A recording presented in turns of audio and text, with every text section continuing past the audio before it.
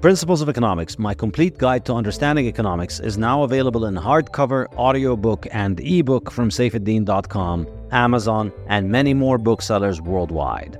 And now I am also teaching a course based on this book on my website, safeddin.com. Principles of Economics will run the whole academic year, from September to June, and will have a new lecture every 2 weeks, as well as weekly live online discussion seminars open to learners from all over the world and from all walks of life. Whether you're a student, a professional, or a retiree, you are making economic decisions every day, and this course will arm you with the wisdom of centuries of economists to improve your economic decision-making. You'll also get a free book of Principles of Economics if you sign up for the course. Go to safeddin.com and sign up now. The Bitcoin Standard podcast is brought to you by Orange Pill app, the Bitcoin-only social network that connects you with high-signal Bitcoiners, events, and now merchants as well.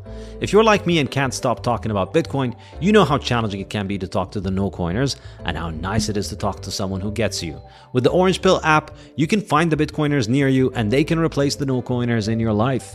You can organize events and meetups with local Bitcoiners, and wherever you travel, you can meet up with local Bitcoiners, all while being as anonymous as you like. So if you want to build your local network of Bitcoiners, find a Bitcoin meetup or merchants accepting Bitcoin, head over to orangepillapp.com to sign up, or download the app from the App Store or Google Play Store and send me a DM so we can get connected. The Bitcoin Standard podcast is brought to you by CoinKite.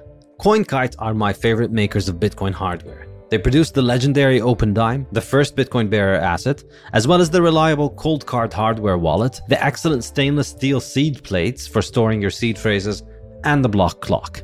Now, CoinKite have produced the Sats card, a card the size of a credit card which can store Bitcoin and works great as a gift. CoinKite have just produced a limited edition gorgeous Bitcoin Standard Sats card, which carries the Bitcoin Standard logo, and you can get it from coinkite.shop/Bitcoin Standard. Use the code Bitcoin Standard to get 5% off your purchase. This podcast is also brought to you by the Bitcoin Way, your professional Bitcoin IT team offering you personalized, secure, and comprehensive solutions for every step along your Bitcoin journey. The Bitcoin Way offer live concierge service to guide you with your Bitcoin cold storage, running your node, privacy best practices, inheritance planning, corporate strategy, and multi-sig solutions. They don't touch your coins, they guide you through the process of acquiring your coins and securing them. If you'd like to make your setup safer and more reliable, book a consult with them and see what they have to suggest. If you want to give someone the gift of Bitcoin, get them this professional service that will ensure they start off knowing exactly how to manage their coins and not lose them. Go to thebitcoinway.com and start Bitcoining more confidently.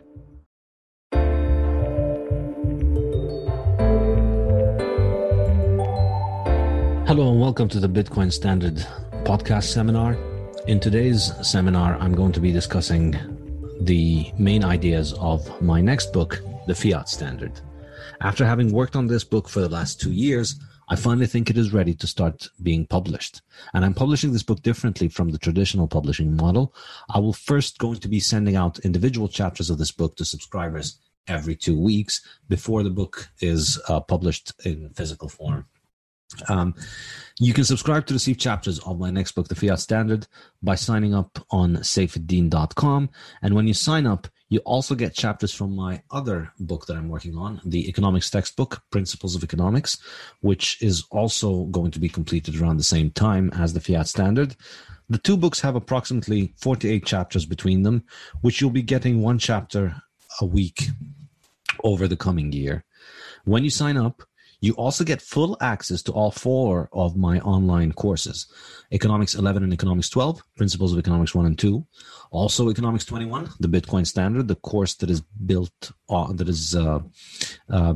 based on the Bitcoin Standard book, and Economics 31, the course that is called Hard Questions on Hard Money. And this is the course that effectively formed the basis for the Fiat Standard. The material that is in that course was over time to develop into what I have written now as the Fiat Standard. And joining as a member also allows you to join the forum to discuss my books and my courses with others.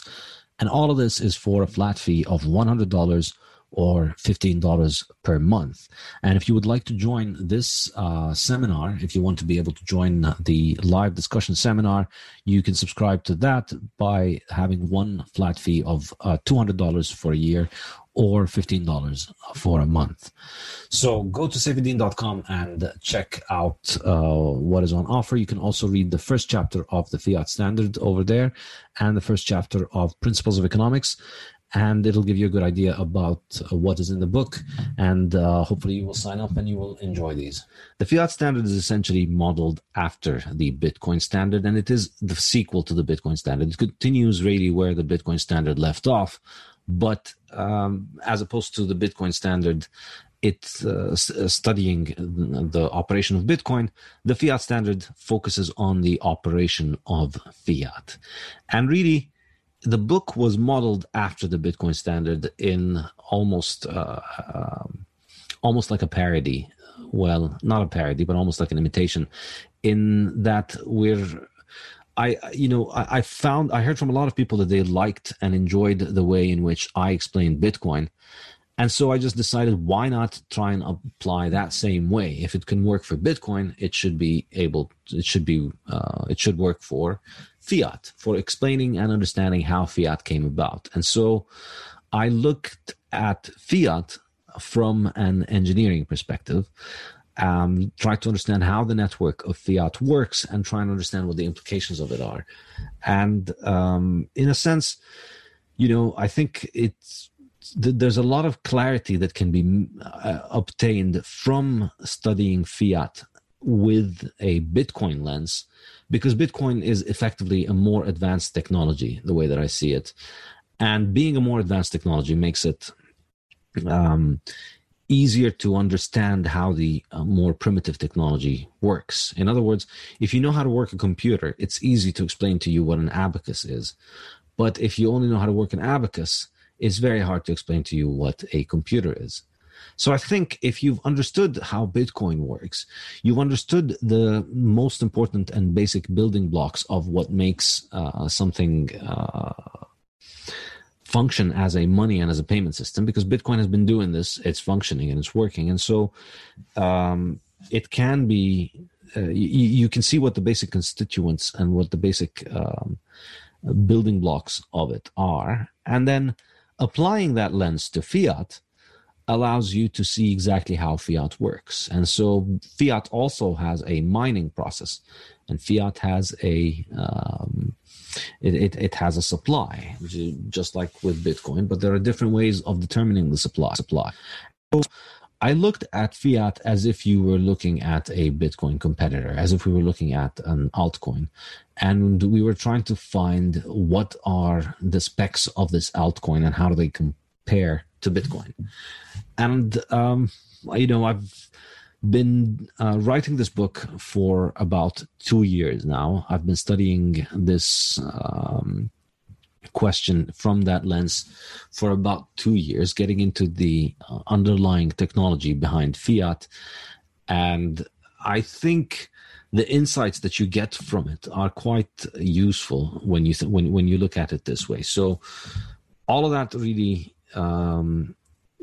makes me think that the book is worth reading as a kind of manual for navigating the fiat world and the Fiat Standard. And even though you as a Bitcoiner, if you're a Bitcoiner, you may have completely upgraded and moved away from the Fiat Standard, unfortunately, no matter where you are in the world right now, you are surrounded by people who run on the Fiat Standard, and you need them to survive. And so you need to be navigating the Fiat Standard, and you're going to have to be dealing with the fiat world for quite a while. And so this is really my attempt to help you navigate and understand fiat. If you thought that my book helped you understand and think about Bitcoin, well, then I hope you will enjoy the Fiat Standard. And I'm going to go through a little bit of an overview of the topics of the book and the main ideas in the book. And so the book begins by the first chapter is an introduction. The first chapter is going to be available for free. Is available for free now. If you go to saifeddin.com, you'll be able to find and read the whole first chapter, which gives a little bit of an introduction to the book. And in the second chapter, after that, we begin by introducing the birth of the Fiat Standard. And in the same way that there was the Satoshi Nakamoto announcement of building Bitcoin on the cryptography mailing list, I find the equivalent of the Fiat Standards announcement when the His Majesty's government in England essentially told the people of England to stop using gold coins, hand over all their gold coins, pay to the post office in gold, and take payment in checks and notes instead of gold, and use notes rather than gold for payment of wages and cash disbursements generally. So I dig up this quote, and it's a fascinating. I found this new history of how the Bank of England was managing the currency at that time, and it's actually quite interesting and fascinating and telling about the development of how fiat works, because you see the hallmarks of the development of fiat from the first week, effectively, of the announcement of the Fiat Standard, of the announcement of moving away from gold. And for me, I think this was really significant because England, of course, was the operator of the world's reserve currency. And it's a big deal when their currency stopped being redeemable in gold, and when the people who were using it stopped being able to redeem it. Well, I mean, it wasn't irredeemable. They didn't quite suspend redeemability. That was still to take some time. So we follow the progress of how we started off from, don't take coins from the post office and pay in coins in the post office and use papers because of the war. We start off with that, and then we end up with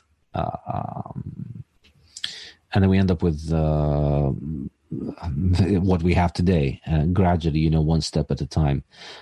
Incidentally, if you are listening to the podcast, you can access the video of me going through the book and the book's draft right now, which is what I'm doing right now, on the seminar pages.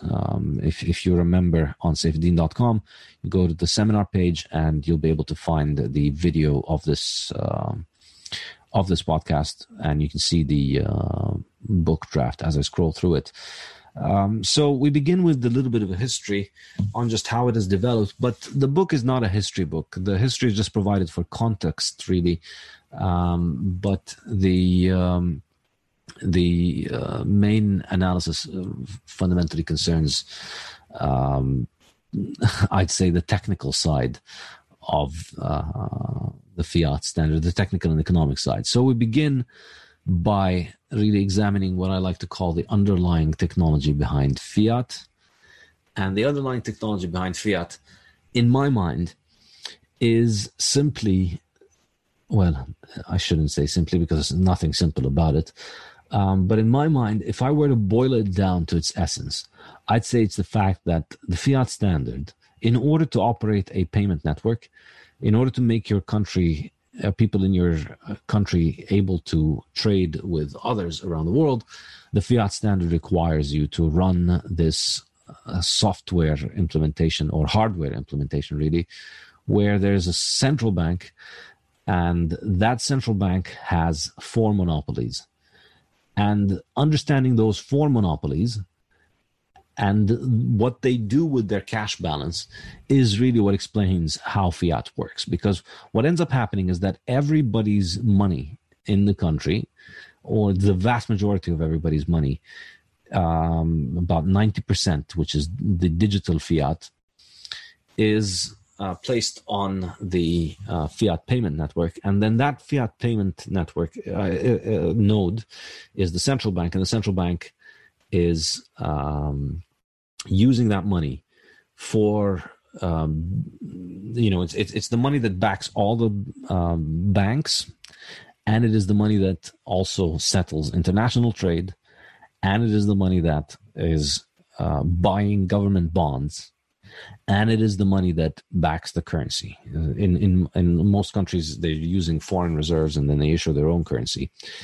And it's if you think about it this way, like if you were looking at a shitcoin and somebody came and told you, all right, we're going to be implementing this thing where we're putting all of the money for everything together in the same pot and trusting these monopolists to manage it, and we're not going to, the governance protocol is you just basically get to vote once every 4 years for somebody who may or may not have some kind of influence on appointing this person. But we need to have this common pot that includes everything, and we need it all.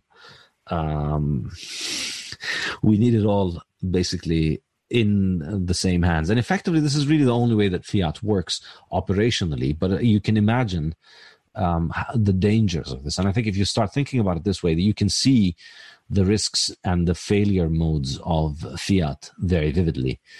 And so this is really how we begin.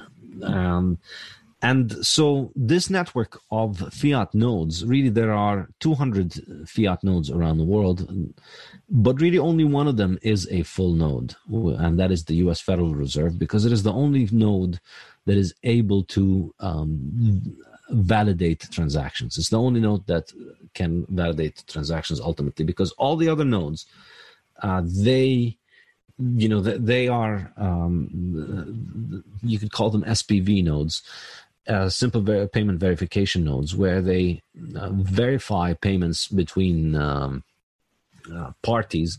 But the validating node, the Federal Reserve, is the only one that it can always overrule what any of the SPV nodes and any of their private bank nodes will issue. So the only node that is sovereign in the fiat system is the US Federal Reserve, and they can basically, essentially, and of course, this is Bitcoin. Fiat is an implementation of what I like to call centralized ledger technology. It's really one ledger. There's only one ledger, which is with the one node, and that one node decides what ends up happening with all transactions. There's always going, scorekeeper technology, as Max is calling it. That's a good way of putting it. So it's basically it's that one node that runs the payment network, and it validates everything, and it decides what happens with the supply. That's the underlying technology behind it. And then in the next chapter, I look at fiat mining and the fiat supply. If you try and understand how the fiat supply works, it's, if you think Bitcoin's complicated, like it makes Bitcoin so simple. Obviously, the supply is the simplest part of Bitcoin, but because it's just a very simple function where you can express it mathematically very easily. In the Fiat Standard, nobody knows what the supply is for any of the fiat coins at any point in time. You simply can't know a definitive answer, because there's a very ambiguous line between what is a fiat token, because ultimately the fiat network's token is debt. I think people have a misconception that fiat is paper money. Most people think that fiat is paper money, but in reality, fiat is a digital implementation of money. The majority of fiat money is digital. It exists only on the centralized ledger and all these distributed ledgers. And only a small part of it is printed out into pieces of paper. And it's a growingly smaller and smaller part of it that is declining. And the way that the mining process in fiat works is that you mine fiat every time you issue a loan. Anybody who's able to lend money is effectively anybody who is able to lend money guaranteed by the central bank, guaranteed by the Fiat Standards node, by their local node, is effectively issuing new money.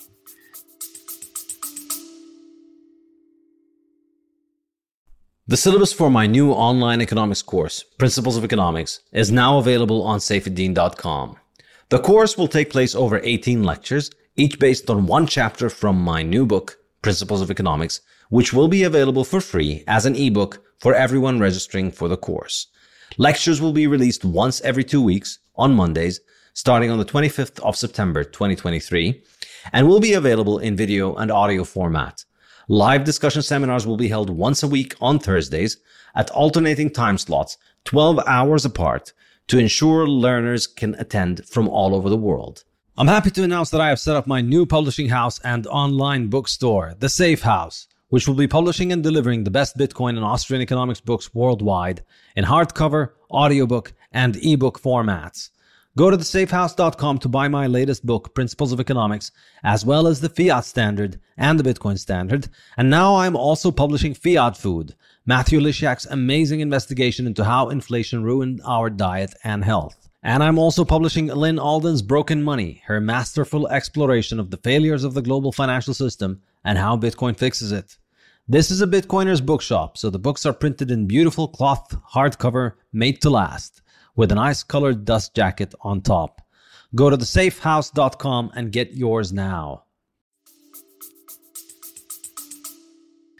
And that's really what their mining process looks like. Anybody issues a loan, new coins come into existence. Anybody pays off a loan, coins go out of existence. And also, anybody defaults on a loan, coins go out of existence.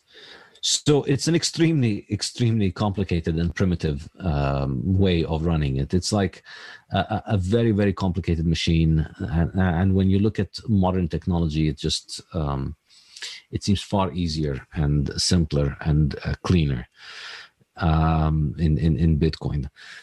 And the result of this insanity with the money supply is that the money supply in fiat is constantly rising and dropping. And it rises and drops in cycles. And that's what creates the credit cycles, really. And if you think about it this way, I think beginning from first principles and thinking about fiat from first principles will lead you to an intuitive understanding of the business cycle. Because if you think about, if you know that Bitcoin exists, again, as I was saying earlier, if you know how a computer works, it's simpler to explain to you what an abacus does. But it's much harder to do it the other way around. If you know how an abacus works, it's hard to figure out how a computer works. Now, if you know how the Bitcoin computer works in terms of its supply, you realize, the coins need to be moved around every 10 minutes, and the ownership of the coins needs to be moved around. There's no reason for the coins to continue to grow infinitely. And so if you cap the supply, that's fine. But also, you know that there's no reason for the supply to be so unstable. Like, there's no good reason for the supply to rise and drop, and the price of the money can adjust without the quantity having to adjust. And obviously Bitcoin is volatile now because it's not yet dominant as money, but if it was a dominant money, it would be it would not be volatile. It would move very slightly because it would be so big. But in any case, there's no reason why the money supply should rise and drop. And when you think about it, if you start from the sane engineering of having a fixed number of beads in your payment system, and so that anybody knows how many beads they have versus how many beads exist overall. If you start from that sane starting point and then move on to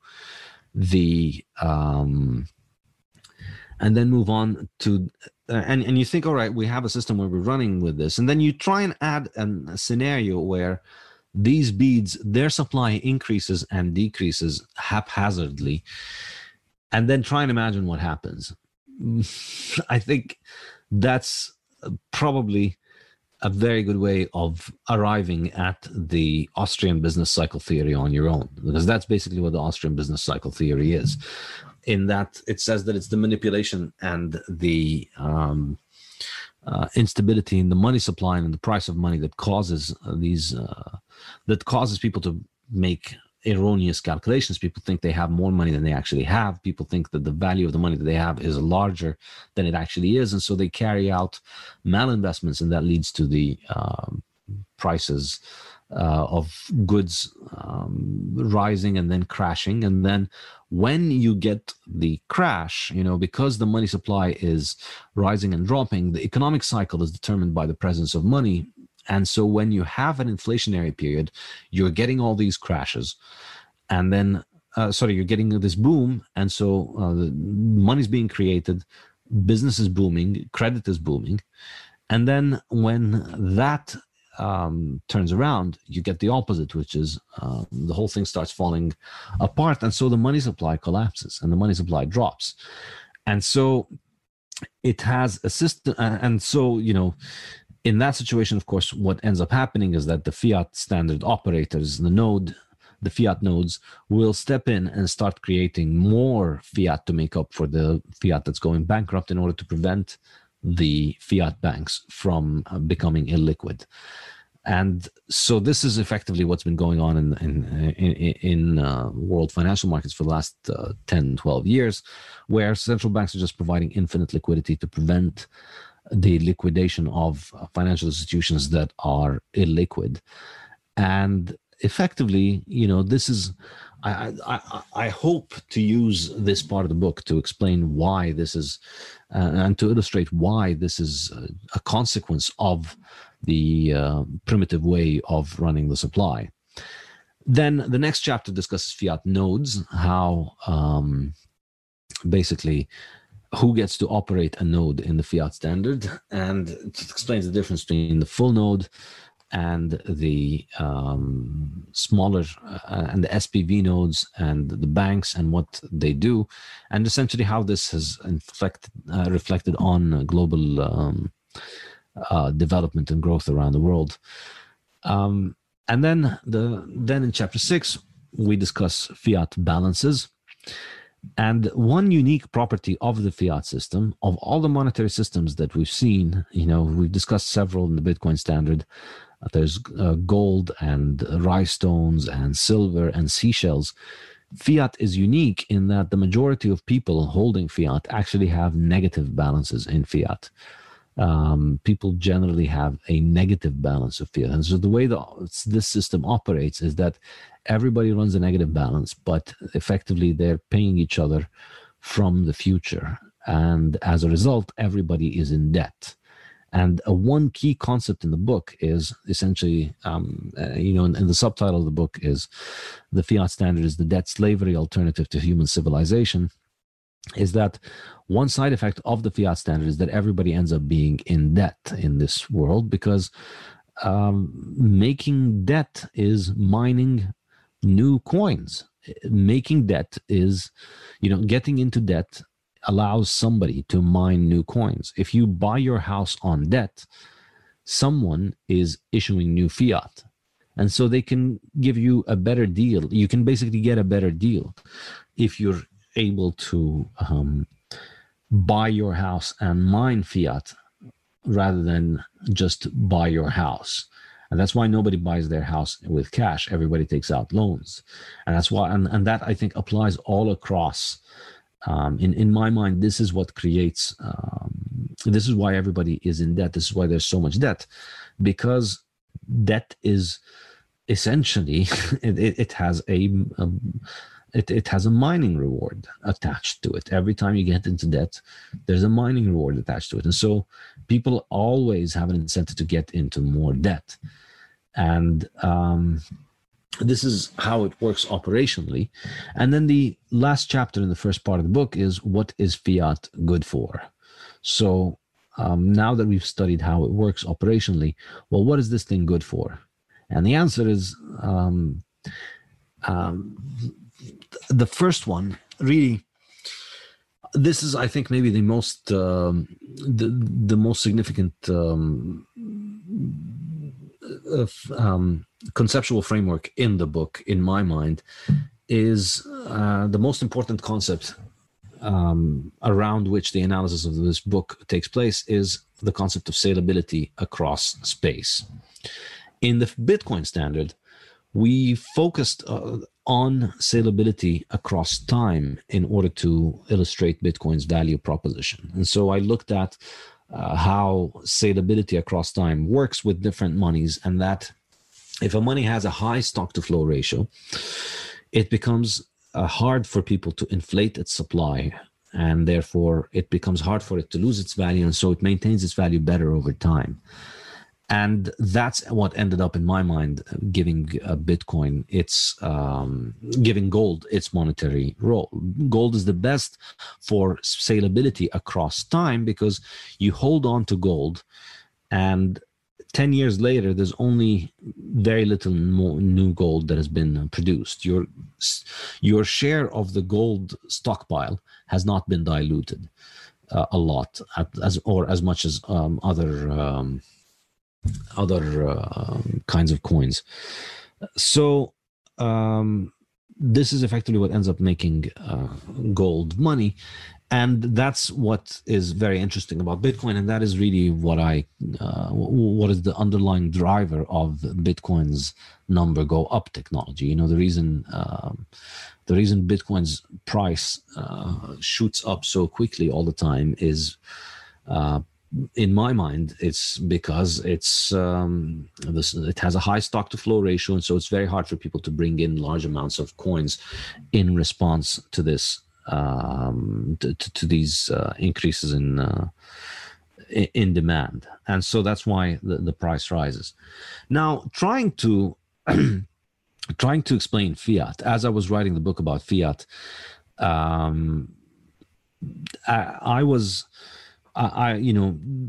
the more that I thought about it, the more that I realized really fiat does have an equivalent important feature in it that makes it so very useful. And for, I can't just be negative about the thing. I have to just admit, even even though I don't like fiat, but I think we all have to admit that in reality, it solves the salability problem better than gold across space. And so gold is highly saleable across time, but fiat is highly saleable across space. It's much more saleable across space than gold. So if you want to send gold across the Atlantic, it's really expensive and it's really risky. Well, not really risky, but there is a risk that the boat could sink, and if the boat sinks, the gold is gone. So it's enormously expensive. Whereas with fiat, having one central bank running a world payment system means that any payment can be basically done at the speed of light. But of course, it takes a little bit longer to settle, to make final settlement for most payments because they need to check things. But effectively, when you no longer need to move anything physical, you gain a lot of salability across space. And that's really the advantage of the fiat standard. So we may not be fans, but we have to admit that this is a cool feature in fiat. This is what makes it work. This is what allows it to work in spite of all the other fatal flaws that it has. Well, I shouldn't be saying fatal because they have, it still works. And I think when you think about it this way, as somebody who believes in gold, you would be likely to think, well, governments shouldn't use their own payment systems without gold, and that they should build a payment system around gold. Sounds nice as an idea, except that, you can't force them to, and you can't get around them because you can't be setting up physical clearance of gold. You can't be traveling every time you want to spend gold. You can't physically move gold yourself. That would be really expensive, and you can't set up clearance mechanisms for gold. You can't set up gold banks without having government be on top of you. Basically, it's that's just the engineering reality of how gold works, and so that means that ultimately it's the payment network that matters in a modern economy, and so because people want to trade across space a lot, this is ultimately what gives fiat the advantage that allows it to continue for so long, even though a harder money like gold has been around for 100 years. You still can't see a spontaneous free market monetary system built around gold emerge, because you can't install that kind of fast salability on gold, that kind of salability across space on gold, without government. That's the sad reality. You're going to need a bank, and you're going to need gold vaults, and you're not going to need ways of physically moving gold around, and that's just very vulnerable to physical attack, and that just makes it inevitable that somebody's going to be taking that over effectively and using it. So that's really, in my mind, why fiat, being fair about it and thinking about it as an as a system, trying to understand the economics of it, you can't help but notice that yes, it does have this advantage. Once you give the entire money supply in the hands of government, you do get a higher TPS. You get a higher transaction per second than you would on gold. There are undeniable efficiency improvements involved. So that's really the first thing that fiat is good for. The second thing that I think fiat is good for is, of course, financing government. Fiat basically allows governments to, once they are in charge of the payment network and they are in charge of the giant pot of foreign reserve currencies, or if they issue the reserve currency themselves, then they can always finance themselves by just making more tokens for their own network. So whatever is being sold and bought on their network is theirs, basically, because they can just... Second, on their network, should write this down. Whatever's being sold and bought on their network is theirs, because they can just make more tokens to buy more of this stuff. And so that ends up being more of a curse than a blessing, of course, because that means that government no longer has to work for its money, and it doesn't really need the legitimacy and cooperation of its people as much as it would in a world in which it had to earn its money from its people, in which the tokens on the payment network are not issued by the government, are not issued by the fiat node. And so that's really the second major advantage of it. And then the third one is that it is good for banks. It's good for governments to be able to, it's good for banks because it allows governments to bail them out when there's a problem. But of course, that then develops into a huge dependency problem. And it might sound like it's a good in principle that, hey, nobody likes bank failures, right? So wouldn't it be great if the government had a way of preventing bank failures? Obviously, it would. But, there are downsides and consequences to such things. So that's my view on what fiat is good for. The second part of the book looks at all of these issues of fiat life, what I like to call fiat life, which is what I argue is a distorted way in which we see reality, caused by the fact that we use such a monetary system. And in particular, I think, the real drawbacks of fiat have been that, okay, it has given us more salability across space, but it has taken away salability across time. And so we sacrifice our ability to move value into the future in order to be able to move it around faster in the present.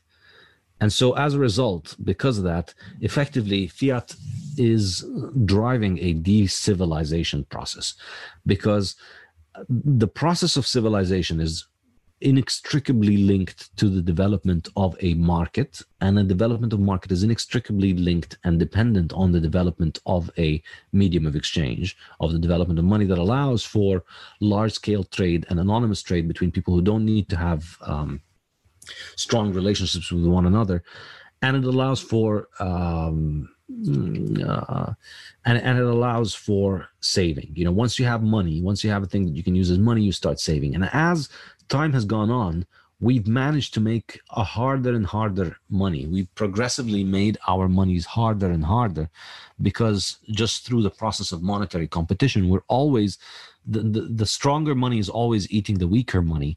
And that's allowing us to lower our time preference, because it's allowing us to save more into the future. And it's allowing us to have a lower and lower time preference for the future. And therefore, it allows us to accumulate more capital, to save more, and to invest more. And this is really what Hoppe calls the process of civilization. It's the process of the lowering of interest rates and the lowering of time preference as people save more, accumulate more, think more about the future, and become more civilized, more peaceful. And fiat effectively reverses that, because it downgrades our ability to have a store of value that is stable into the future, and therefore it makes it harder for us to think about the future. So we start thinking less and less about the future versus the present, and then therefore that I think reflects terribly on several issues, but also it leads to massive distortions. And then there's the other aspect of distortion, which is all the things that governments distort by having this infinite printer. You know, if you may remember that interview with Neil Kashkari with his giant eyes bulging, saying we have infinite cash. You know, it's infinite for them, but the price and the cost to the rest of society is also infinite. Nothing is free, and so everything has a cost. And so the ability of fiat to just finance government intervention in all kinds of aspects has a massive negative impact. And I'm going to have a few chapters that look into these things on time preference, family, food, education, science, health, fuels, our energy, and finally, finally security. So this is these are the first two parts of the book on the Fiat Standard. So the first part is looking at it technically, and then the second part looks at fiat life and the consequences of fiat. And then the third part of the book is the Bitcoin part of the book. Enter Bitcoin, you know, the hero in the knight in shining armor comes in to save us from all of the previous stuff. And basically, you know, before people start mocking, I will take the initiative and make fun of myself and summarize this entire book in a few words for you. Everything I hate is caused by fiat and fixed by Bitcoin is probably a decent summary of what this book is. I've just saved you from having to buy it. Yes, you can make that joke, but also you can also read the book and see if you can see if it doesn't convince you. You may not agree with everything, but you know, hopefully at least you'll learn something if you read all of these ideas. So I think the amazing thing about Bitcoin is ultimately it fixes this, because it allows us to have gold's spatial salability across time, gold's high salability across time, and fiat's high salability across space. And that's why it is such an enormous deal in my mind. And so really this book is a sequel to the Bitcoin Standard, because the Bitcoin Standard was all about how Bitcoin's intertemporal salability makes it the hardest money ever, and that's really amazing. But this one looks at its interspatial salability across space, and how the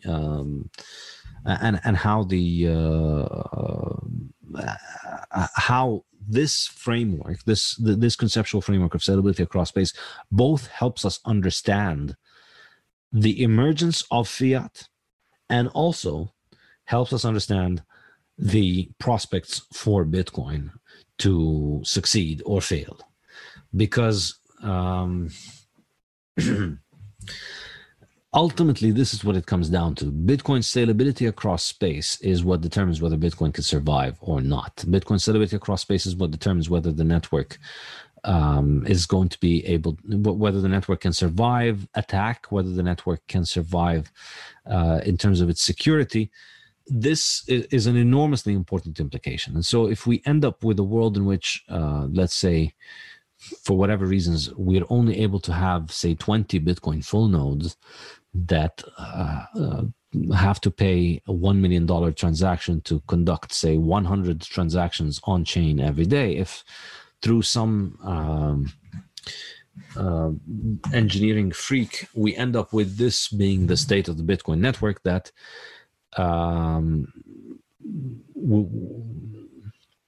that we would have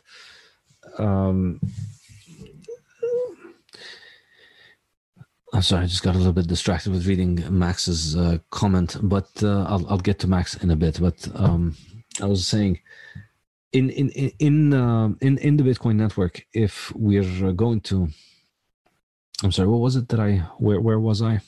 I lost my train of thought.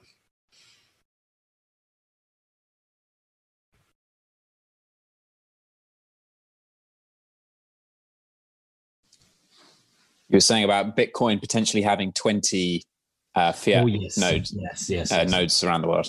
Yes, thanks. So yes, if we end up through some freak of engineering, we end up with a world in which we only have 20 Bitcoin nodes and 100 on-chain transactions per day. In that kind of world, I think Bitcoin is going to have very low spatial salability, because it's extremely expensive to send the transactions, and there's only very limited amount on them. And I think that would make it easy to attack and compromise Bitcoin. So Bitcoin's success depends on having a highly resilient network that is distributed and that allows us to make a lot of cheap transactions all over the world through the day. Now, that does not mean, and that's where I get what I get into in the chapter 17 on scaling, that does not mean that we need every coffee to be on the blockchain, as one of these sections of chapter 16 says, is entitled "Screw Your Coffee." There's no need for individual consumer transactions to be on chain in order for Bitcoin to have that level of salability. I think what's going to happen is that the Bitcoin transactions that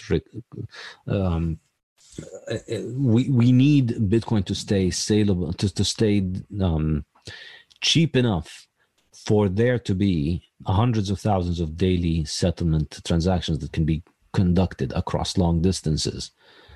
We don't need to go all the way to recording every single coffee on chain. So I think there's the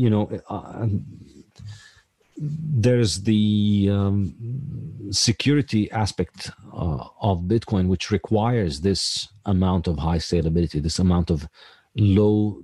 And when I say low, I don't mean low enough to have coffee transactions, but I mean low enough in order for us to have an enormous global market in Bitcoin transactions every 10 minutes. Every 10 minutes, there's thousands of transactions taking place all over the world, sending massive quantities of value all over the world. If we're able to do that and the network remains extremely distributed, then I think it can offer a it can offer a compelling alternative to fiat, and it can grow away from fiat. So the first thing that Bitcoin has going for it is obviously the salability across time, which I mentioned in the Bitcoin Standard. But then here we also get into salability across space, and I do some comparisons of Bitcoin Gold and fiat in terms of their salability across space. But then the other thing that Bitcoin has going for it, and why it fixes this so very deeply and profoundly, is because Bitcoin is not debt. Bitcoin allows us to run a monetary system which it makes sense, in which balances are positive and balances add up and reconcile, and money creation is highly controlled and highly audited and highly precise. And we're using a present good for payment settlement. We're not settling with future promises.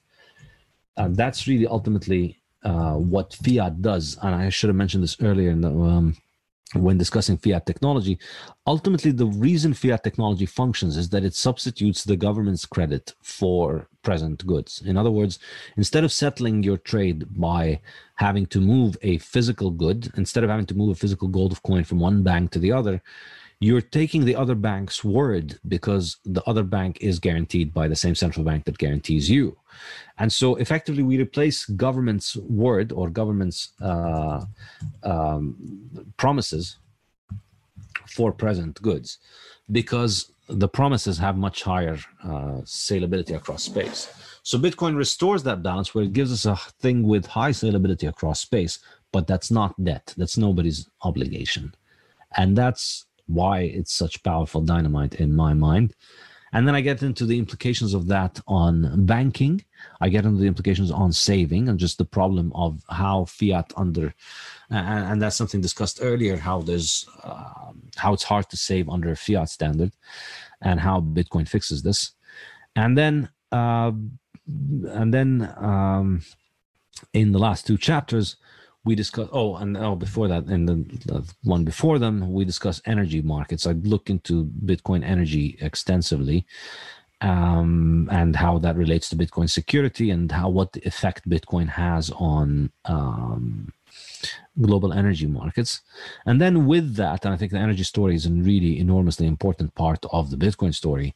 With that, we move to the last two chapters on how Bitcoin fixes this, or how Bitcoin could fail to fix this.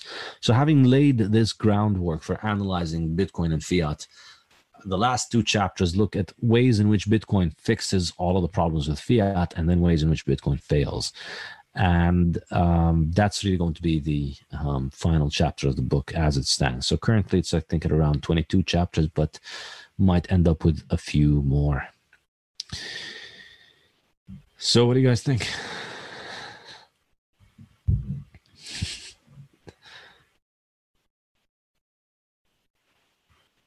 I think screw the coffee is my favorite going there. Well, that's good.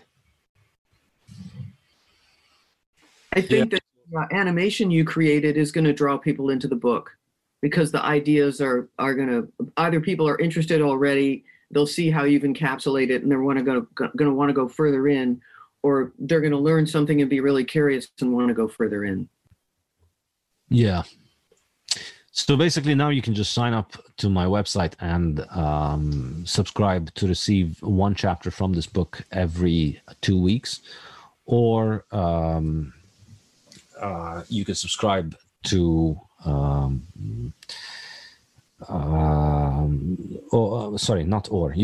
you'll receive one chapter of this every 2 weeks, and then you'll also receive every other week you'll receive a chapter of Principles of Economics, my economics textbook.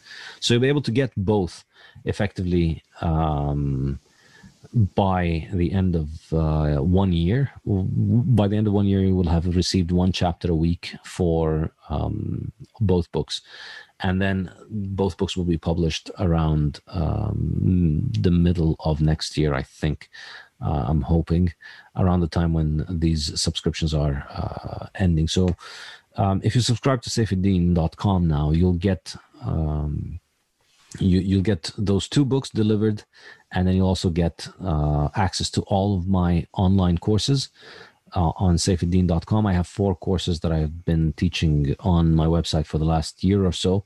It was Principles of Economics, the 2 courses on which the textbook is based, the Bitcoin Standard, which was based on the Bitcoin Standard, obviously, and then a 4th course called Hard Questions on Hard Money, which is based on this book. It's a course that was made, based on this book is maybe not accurate. It's more accurate to say that this book is based on that course. And so the earlier bulletins that I had written to my subscribers back in 2018 and 2019 formed the genesis of this book. So since then, I've added a lot, and this is what has given me, the current book that I have. So in that course, you'll see how my thinking has evolved around these questions over time as I've been discussing it. And so you get all of that, and you join the forum, join the Saifuddin forum, all of that in one package for $100 as a one-time payment, or you can subscribe for $15 a month. That's really, I think, I decided to just put everything into one bundle to make it just far easier for everybody, and to just make it easy to run and to manage, and to just give people access to all of the stuff that I have. So I think it's a pretty good deal, because you could get your fill of Bitcoin and Austrian economics on 4 courses and 2 books and 1 chapter every week. If you crave this kind of stuff, I think you will enjoy this. So do check it out, and do sign up. So if you're going to set up a booth at the 100K party to sell signed copies to those that are turning up? Nah, we'll see. I think, probably... I think I'm going to just, I'm going to be done with this book. I'm going to be taking a massive break from doing anything related to work, because I've been working so hard on both of those books. And, it's a weird thing to write 2 books at the same time, but inspiration is a fickle mistress, and you cannot say no to her when she shows up. So you just, my fingers just run straight to the keyboard, and they go there. So it's been a pretty intense couple of years with the work. So I think as soon as the physical copies are out, I'm not going to be involved with anything. As soon as these emails are out and the books are done and then the physical copies are shipped, I'm going to be taking a long break from doing any work. Well, not long, a few months, maybe even months, but it'll be the first long break that I've had for a long time. We're going to have the 100K party in Timothy Allen's Wood anyway. Yes. Just a quick one. I think it's really important that you talk about the strengths of fiat, because I can see, if the Bitcoin Standard did become prevalent, that within a few generations we would see governments or people try and push, back to go back to fiat for the reasons that they can increase government spending. They could well use a crisis like a war, as in the past, or a coronavirus hysteria, to say, look, this is going to be a temporary measure. We need to move to, some kind of fractional reserve system to safeguard our economy and keep people healthy, or whatever. So talking about that now is important, I think. Yeah, and I think it's really, I think the security of Bitcoin is highly reliant on thinking of it this way, and I think that the survival of Bitcoin really can be well understood if you think about it in that sense. And that's the final chapters. When I analyze Bitcoin's survival, I focus on explaining it from this perspective. I think because it's the advantage that fiat has that allows it to neuter the other advantages of other forms of money, and in particular gold. So yeah, thank you.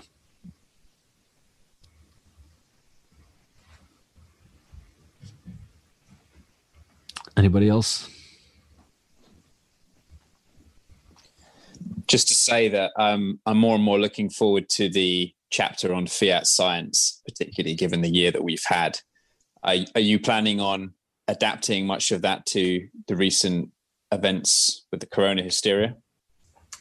Pretty much, yes. I think, there's no shortage of things on which you can write about. There's so many examples of bad fiat science, and you can see the causality in that. There's in scientific institutions, it's not the market that rewards research and promotion. It's essentially government financing and government research grants, and that effectively means that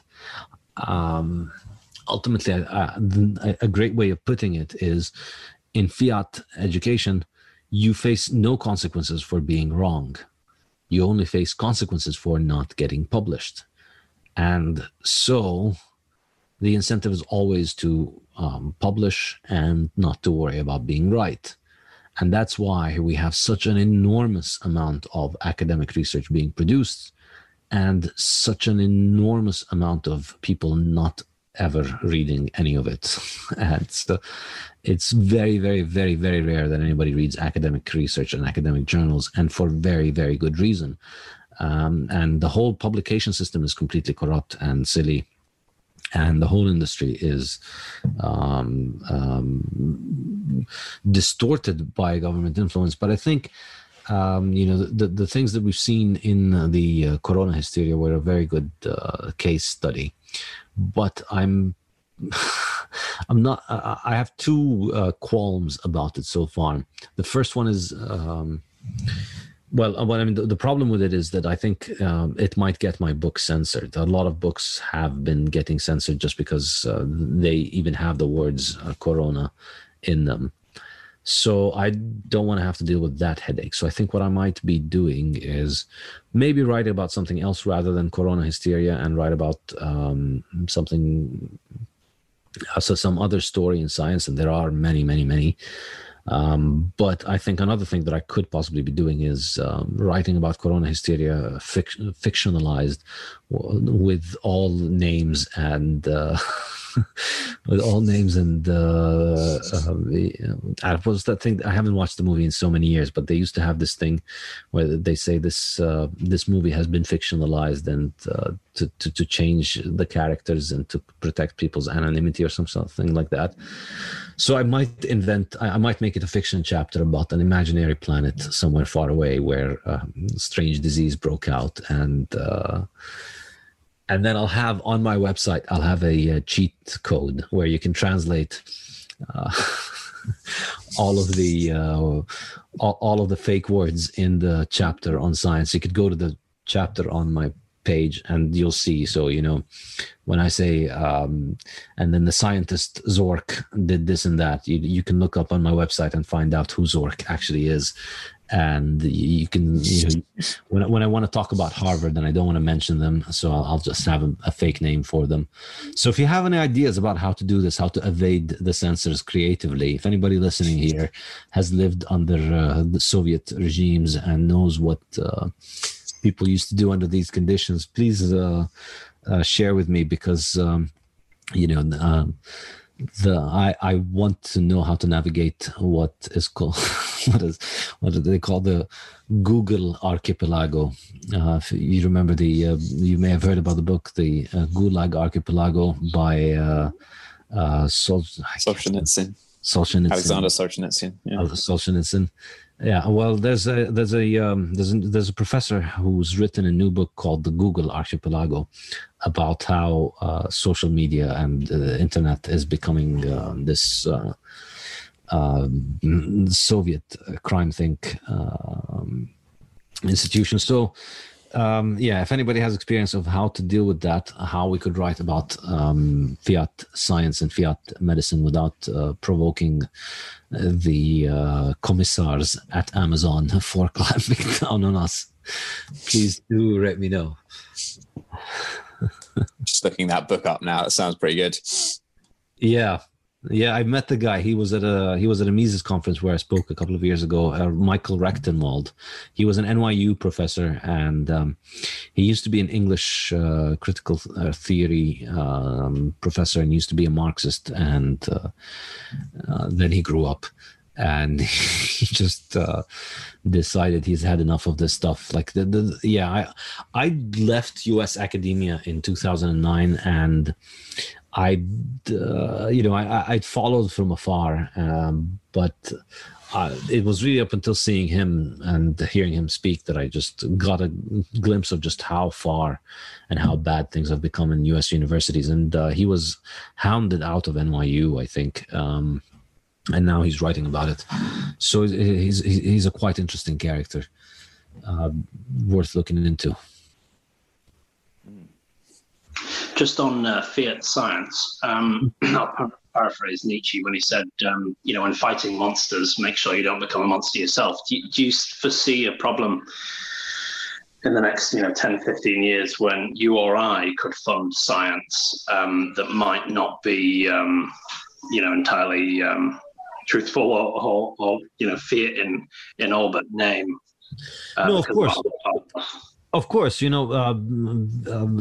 doesn't fix human nature. The people who will do bad things will still do bad things. But the difference is that if you and I decided to start funding bad science with Bitcoin, guess what happens?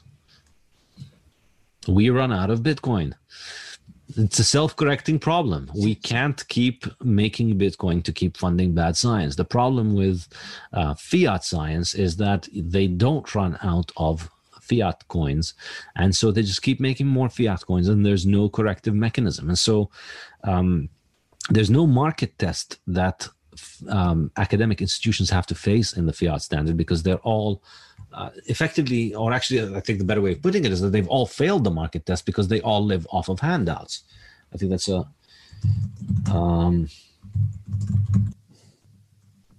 if your university takes subsidized student loans, and if university takes research grants from the government, then it has already failed the market test. And we're just waiting for Bitcoin to come and liquidate all of this fiat junk. And that's why the last section of the book is titled The Fiat Liquidator, because all of these things that have been that have been bankrupt and have been propped up by fiat, they lost the market test, but they continue to survive because fiat keeps them alive. And so universities can't afford to be wrong for a very long time because of fiat. In a Bitcoin world, they can only afford to be wrong for as long as people are willing to willingly lose Satoshis to fund them and willingly lose Bitcoins to fund them. So, eventually you're going to run out of Bitcoin. No matter how rich you are, there's only so much bullshit science you can manufacture with your coins. Eventually it dies. And if your coins were what was keeping the science alive, then eventually the coins would die. The science will die once your coins finish. But fiat fixes this. Fiat fixes this by allowing the people who finance pseudoscience to continue to finance it, because they're always devaluing the labor of the people who are productive.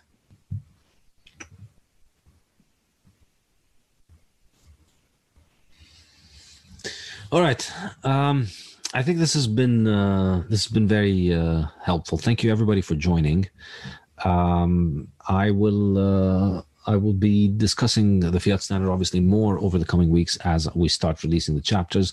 So please remember to sign up on saifedean.com, and you'll be getting a weekly email with the Fiat Standard, with the principles of economics, and you will get full access to my 4 online courses, as well as access to the saifedean.com forum. So sign up on, and then there will be a second tier where you can sign up to join the seminar as well. And in that case, you'll be able to come and join these seminar discussions, which are recorded into the podcast. So if you want to join these seminars, you can join that other tier. So look forward to chatting more with you over the coming few weeks. Thank you, everybody.